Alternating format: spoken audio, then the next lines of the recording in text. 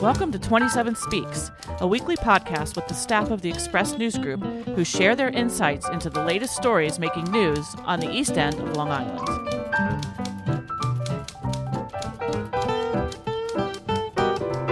This week's episode, Taking It to the Streets. New York enters Phase 3. We are recording.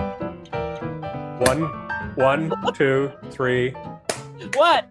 No, we got to do it all at the same time. 1, 2, 3, clap. 1, 2, 3, clap.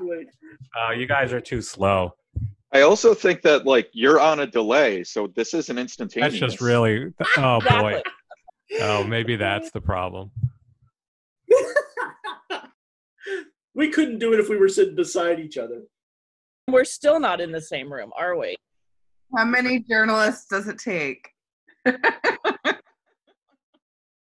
With us today, we have Bill Sutton. Hi, I'm Bill Sutton. I'm the managing editor and director of digital media of the Express News Group. And we have Catherine Manu. Catherine? Hey, I'm Catherine Manu, sometimes known as Georgie, and I am the co-publisher of the Express News Group. And also with us today is Brendan O'Reilly. Hi, Brendan. I'm Brendan O'Reilly. I'm the features editor. And finally, we have Joe Shaw. Joe Shaw, I am the executive editor of the Express News Group. And my name is Annette Hinkle. I am the arts and living editor of the Express News Group. So, what is it, week 27 of COVID? Do we know? The other day, my daughter told me, Mom, it's day 100. That was a while ago. Now it's 120 or so. When Cuomo was doing his daily updates, he'd always say, this is day 99, this is day 100. Now we don't have those reminders to depress us. Was Steve Malone yesterday when we were doing our Sessions event, who said that when this all started, he marked one day was the first day of spring when we started to do the lockdown. And then just the other day was the first day of summer as we were pulling out of the governor's daily briefings and going into the different phases and stuff. And he said, just amazed him that it's been an entire season that we were in lockdown. And I think what's really interesting to talk about this week is just how places like Texas are going crazy now. Now that we're over the hump, we're seeing places that were not necessarily as good about social distancing or didn't believe that this thing could spread like it did. They are now the ones who are on fire. You know, I had a conversation yesterday with Frank Costanza, who's our former editor, who lives in North Carolina, and we've compared notes on this from time to time. I think it's really telling that a state like New York was one of the first that had the worst of this and followed the rules fairly closely, and the governor was right on top of it, to his credit. And I think to a large degree there was a buy-in to all of the public health recommendations. And so we were able to not only limit the curve, but now we're seeing the payoff that even as we're coming out of this, the numbers are not spiking because people are continuing to be careful, and they have been careful all along. So we're going ahead with our metrics and our phased reopening. 5 regions are set to enter phase 4 on Friday. Those are the 5 regions on the map. On phase 4, we have low-risk outdoor arts, low-risk indoor arts entertainment, museums, film and movie production. Meanwhile, in North Carolina, where Frank has told me from down there where he lives now all along, that has not been the case, that there's been half buy-in. Not everybody's doing it. Some people don't do it out of a political statement. Some people just don't believe it. And now they're struggling. They're not getting past it. I don't think they're quite at the level of some of the states that are getting worse and worse. But it really is that simple. If New York is an example that says, if you believed the public health experts and you followed their recommendations, there was a way out of this. And it's just a tragedy to me that these other states, for whatever reasons, didn't learn that lesson. Some of that's politics, like in Texas, where you have the red governor and the blue community leaders. In New York, we had New York City, where the numbers just exploded immediately right away. And I think everybody duly got nervous and got scared. And you just didn't see that in Texas. And my dad's in South Carolina. He's in Myrtle Beach. And he's cautious, but he said they were kind of lackadaisical down there. They've all reopened. Everything's reopened. And he says you see masks in the grocery stores and stuff, but you don't see masks in other places. I think what's interesting and what's happened, I think, in Texas, it's sort of like the mayors are being much more cautious than the state governors. And in some cases, I believe Texas is a good example. Usually the cities have the ability to be more strict than the state, but the state of Texas was telling the cities that they could not be more restrictive than the state, which is very weird. Meanwhile, Texas is having to back up now. They are putting measures back into place now after having tried to move forward a little more quickly. And Florida is another great example. I remember a lot of people pointing to Florida and saying, we're going to see, because they were sort of taking the alternate path, which is we're going to open a little more aggressively. Let's see what happens. Well, I think we're seeing what happens. And that also puts the lie to the warm weather theory, which I think was important all along. I think there was a narrative out there that, well, once the weather warms up, I think everything's going to change. Very clearly, the warm weather has some impact in some way, but it's not a solution. It doesn't solve it. And now you're seeing a lot younger people getting it in much larger numbers, which in a way is almost more scary because a lot of them are probably totally asymptomatic.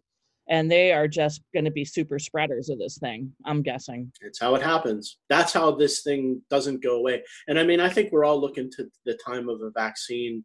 That's going to be the key now. They're saying that the vaccine may come sooner than any vaccine of this nature before, which would be a terrific thing.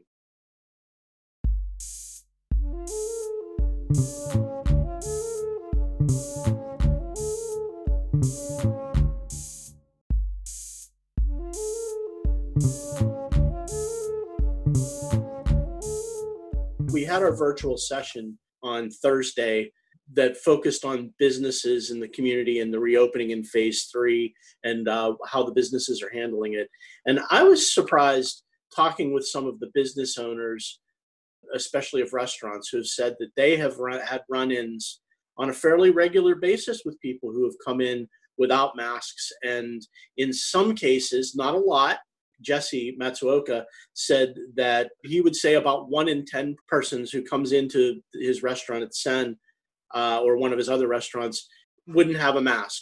And then 1 in 10 of those wouldn't put the mask on when they were instructed to or gave him a hard time about it. So it's not a big number, but it happens on a fairly consistent basis. And he said it happens, almost every day they run into it. That surprised me a little bit. And let's not bury the lead that even by Jesse's terms, 9 out of 10 people come in with masks on, and I think that's a success. That we can focus on the others, but that's an enormous success by itself. That it's not an issue for the overwhelming majority of people. Well, and I was caught up when they were talking about that. They were all saying when we tell them to put their masks on, they all pull it out of their back pocket. They've got the masks. They're just choosing not to wear them in certain spots. So it just confuses me. Just put your mask on. I mean, I don't get it. We're officially in stage 3 here, right? Yes. That allows some more indoor dining. What else does that allow? Indoor dining, and it's personal services, spas, tattoo parlors are opening, although... Thank God. You might want to get that tattoo you've been waiting for.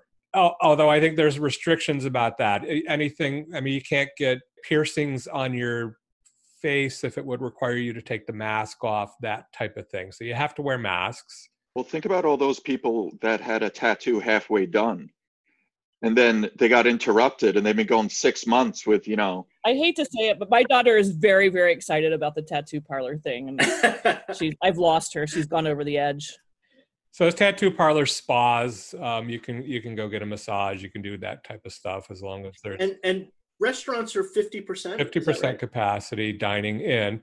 Although again, calling back to the sessions that we had yesterday, I think one thing I was intrigued by is I think everybody's really excited about and encouraged by the outdoor dining. And while there will be 50% indoor dining, they're really hoping that this ability to have the outdoor dining is going to take off. We're in a resort community. We're in a walkable communities, and eating outside can be great. And I think all the restaurants are just hopeful that for now and into the fall and into next year maybe that they're going to continue to do that, and they're enjoying that. Let's talk for a minute about the economics of this, because I think this is the silver lining in the virus that people might be missing. If a restaurant right now, and there's no silver lining to the virus, I should take that back. This is not a good thing. I don't mean it that way, but there is a long-term potential benefit to come out of how we're responding to the virus. It may change our thinking a little bit on things like outdoor dining. And so if you're a restaurant and you have 100 seating for 100 inside, and you've been shut down during the virus, and you found a way to set up 50 seating for 50 outside to get through this crisis, and that gave you 50% of your revenue, but you've had 50 seats for 50 people outside. Now when you reopen, you have 150 tables. That's not how it works, though. It's not. So, sidewalk dining has been a thing in all the villages, right? Southampton Village, when they introduced it, it became immensely popular. But restaurants are limited in the number of tables they could have and the capacity they can have by the health department. When a restaurant has the ability to have 100 tables, not by the fire code, but by the health department, and they have 100 tables inside and they want 20 tables outside, that doesn't mean that they get to have 120 tables. It means you get to have 80 tables inside, 20 tables outside. It has to add up to 100. Now, if the health department always said you're permitted to have 100 tables and you were always only using 80 inside, then yeah, you could throw 20 tables outside and that's great luck for you. But you're not going to see a restaurant that had a capacity for 100 now go up to a capacity of 150. So it's a septic issue. But I'll say this, in our conversation yesterday, this issue came up with Steve Ballone, and he seemed amenable to the idea that as we move forward, it may be time to talk about relaxing some of those rules as well in order to try and help these businesses recover. So although I think your point's a valid one, it's not a reality as we sit here now.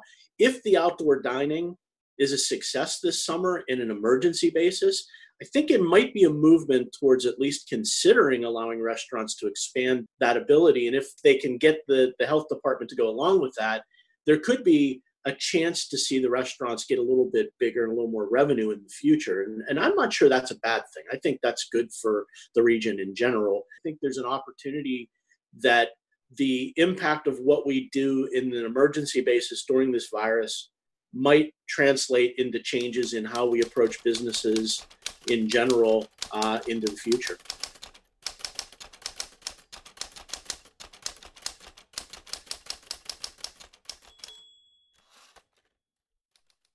So that gives us a good opportunity to talk about what Southampton Village has planned beginning this weekend. They plan to shut down Job's Lane and Main Street for, what are the hours? Do you remember, Bill? Yeah, it's 6:30 to 11:30 p.m.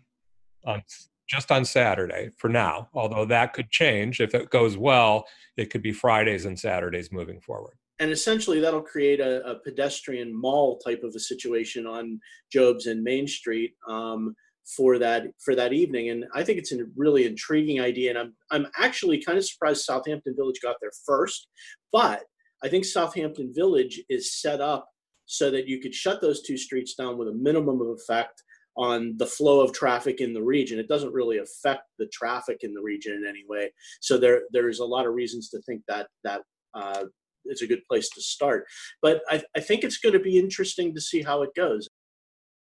I think it's interesting too, because this is something that pre-COVID, we would have casual conversations about in several of our communities about, hey, wouldn't it be kind of interesting to see these open main streets to pedestrians, which you see in resort communities all over the country, where they'll shut down a main street for a Friday or Saturday night and have street fairs and things of that nature. And so to see Southampton Village now moving forward with that as a result of COVID, I wonder if even post-COVID, they discover that this is kind of a fun thing that brings more people to a downtown and therefore supports local business. I think it's worth at least noting that Jesse Warren, the mayor in Southampton Village, pitched the idea of closing at least one road section, not Main Street or Job's Lane, but another space. He was talking about creating some outdoor space like this well before the virus was even a thing. So, and I'm intrigued. I'll tell you, one of the conversations that comes up around Southampton Village in particular is that its appeal as a destination for shoppers and diners and it is waning. And I think something like this can really just jumpstart an interest in the village in general. If people come out on Saturday night and they spend time and they see the shops and they see the restaurants, they're much more likely to come back on a time even when the streets aren't shut down. They'll just have more interest in the village again. I feel like this is overdue. I think that there's been sort of a resting on our laurels kind of situation with a lot of the villages and hamlets where the business districts have some success and they've been satisfied with that success. This is going to mean rethinking some of that in an emergency, but there could be some long-term benefits. So, Georgie, I was curious, what's the deal with Sag Harbor? I know that there's some mixed emotions about shutting down Main Street in Sag Harbor, which I don't know, personally feels like a really great place to try shutting down Main Street and letting people walk around just as an experiment. But it seems like a lot of the community's been very lukewarm about the idea of trying something similar there. It's a mixed bag. There's a mix of retailers that want different things, and so there are retailers that are saying, absolutely not, you can't shut down our Main Street. We already have a parking problem in Sag Harbor Village. If we lose all of these spaces, that's going to make things even worse. Now, remember, right now, Long Wharf remains closed. It's in the middle of its redevelopment. That's a significant number of spaces. I think it's about 80 spaces on Long Wharf that, currently are not in the inventory in Sag Harbor. So there are retailers that are saying that their businesses would be negatively impacted if Main Street was shut down. Now, I do wonder, though, if an evening, like a Friday or Saturday evening, if you're talking about, 6 to 11 o'clock at night, how much that would really hurt the local retailers. I think it would certainly help the restaurants if they were able to expand their seating on the sidewalk. It's instructive too to compare Southampton and Sag Harbor in the sense that Southampton, the business district of Main Street and Job's Lane, is L-shaped with a giant municipal parking lot in the crook of the elbow that really is sort of underutilized. That's not necessarily true of Sag Harbor. And we've talked many times, it's complicated, the parking situation in Sag Harbor, because there's plenty of parking on the outskirts of Sag Harbor. If you're willing to walk a small distance, it's not that hard to find parking. But I would be curious actually to compare the percentage of the large number of spaces along the Main Street, which is really just a Main Street shopping district, makes up a big chunk of the parking. So there is a bigger impact there than I think there would be in Southampton Village. So it sort of makes sense for Southampton to be the one to start this and see how it goes, because they have the parking to do it. In the beginning of all of this, Sag Harbor was the first municipality to even broach that question. Like, do we consider closing Main Street to vehicle traffic, or even just to parking in general, to basically expand the amount of sidewalk space a business could have, in order to encourage social distancing and, in a perfect world, outdoor dining. But, it really did pull back on that pretty quickly. And this week we reported that there was a discussion about blocking off parking in front of certain restaurants that just don't have the sidewalk space to do outdoor dining. Mayor Kathleen Mulcahy suggested 2 places where she felt the businesses would benefit from having a little bit more space to work with, but the board was really concerned about safety, people stepping off the curb, and maybe there being a liability there. So the majority of the board was opposed to that. She also pitched the idea of maybe making, Main Street a one-way road, again, to encourage social distancing and opening up the roadway a little bit. And that also didn't gain any traction. So it doesn't appear like the majority of that board is really supportive of, any of those measures at this point.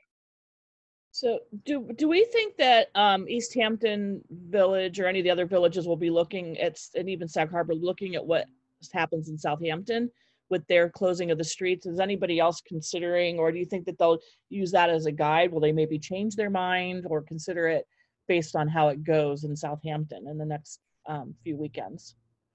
I think they'll watch, but I also think the hurdles, and Georgie sort of highlighted some of that in Sag Harbor, the difficulties they've had in trying to get it deployed there. I think those are going to remain, and it's going to be difficult. I think every one of the villages is going to have its own challenges to do it. But yeah, I think they'll watch, and I think if Southampton has a huge turnout on Saturday, and if they continue to do it for a couple of weekends, it might change things. Bill, what do you think? Well, I think that, one thing we've seen through COVID is that spirit of cooperation and that spirit of seeing what other municipalities are doing, what other lawmakers are doing, and mimicking those things. And it seems that everybody's kind of been working together. So I'm hopeful that if this is successful in Southampton, everybody else will be looking at it and kind of emulating those things. And particularly in Montauk, I know that they're gonna be trying some things there and making some streets one way and that type of thing. So I think you're going to see similar, it's kind of a similar community there in a sense. Southampton Village may be unique. It closes at 5:00, even in the summer, the shops anyway. So the shops aren't losing anything.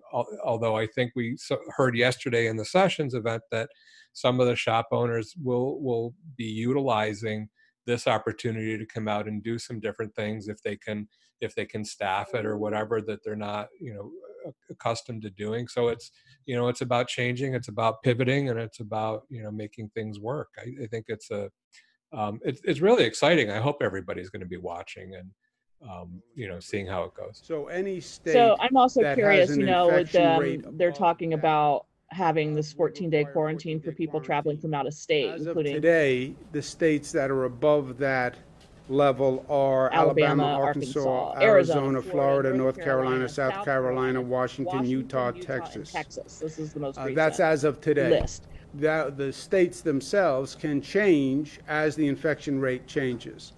And we will Are we update concerned daily that what people who states maybe are above aren't that taking the mask thing as seriously, But as of today, or those are the maybe states that we're are spending above the time rate. out of the Again, state of New York, are going to come back just common and set us sense. back? Is that at all a realistic fear, do It's we the think? spirit Yes. of community. I think it is, but I think you snuff that out with your local response. And I think if one person who comes back infected, who is not responsible, can create a little mini flare up. But I think if everybody else is behaving responsibly, we have infected people in the midst of us. We just do. And I think responsible behavior is why that's not creating a bigger problem. And I think there's no reason that wouldn't be true if somebody came in from Florida right now and decided to not be respectful. It's remarkable to me, and I don't want to turn this political or anything, but even the president doesn't seem to get the idea that wearing a mask is not about protecting you. That's not the point of wearing a mask. It doesn't really offer you much protection out there. It's about you possibly being someone who has the virus and doesn't know it and might be spreading it to others. So you're really wearing your mask for the community and for other people. And I think we understand that here. And I think that's a message that was really effectively delivered from the start of this thing in New York and in this region. And I just think it makes a difference. And I think we can make up for the people who aren't responsible. And we've done that so far. Speaking of moving forward, Joe, I heard that the Mets and the Yankees are going to be playing again. By the way, the spring training for the Yankees and the Mets starts July 1. I spoke with the Yankees and Mets organization today and confirmed that we are on track. And our health commissioner is going to. I will be happy to see any sports Baseball, that I can see right now. I'm actually, obviously, I remain a Pittsburgh sports fan because when you grow up in Pittsburgh, you stay that. And I'm excited about hockey maybe coming back in July for a little expanded Stanley Cup tournament where they're talking about 24 teams instead of 16. And I think they're going to play those without crowds, which is going to be surreal. I am just like a person who is thirsty in a desert. I will take any oasis I can get at this point. I will watch the Mets and the Yankees. I will watch the PGA Tour with no crowds. I will watch marbles racing. That's the new thing. Have you seen that on YouTube? Marble races. Thank you for listening. Join us again next week to hear what's news on the East End. Our interlude flute music is by Allison O'Reilly.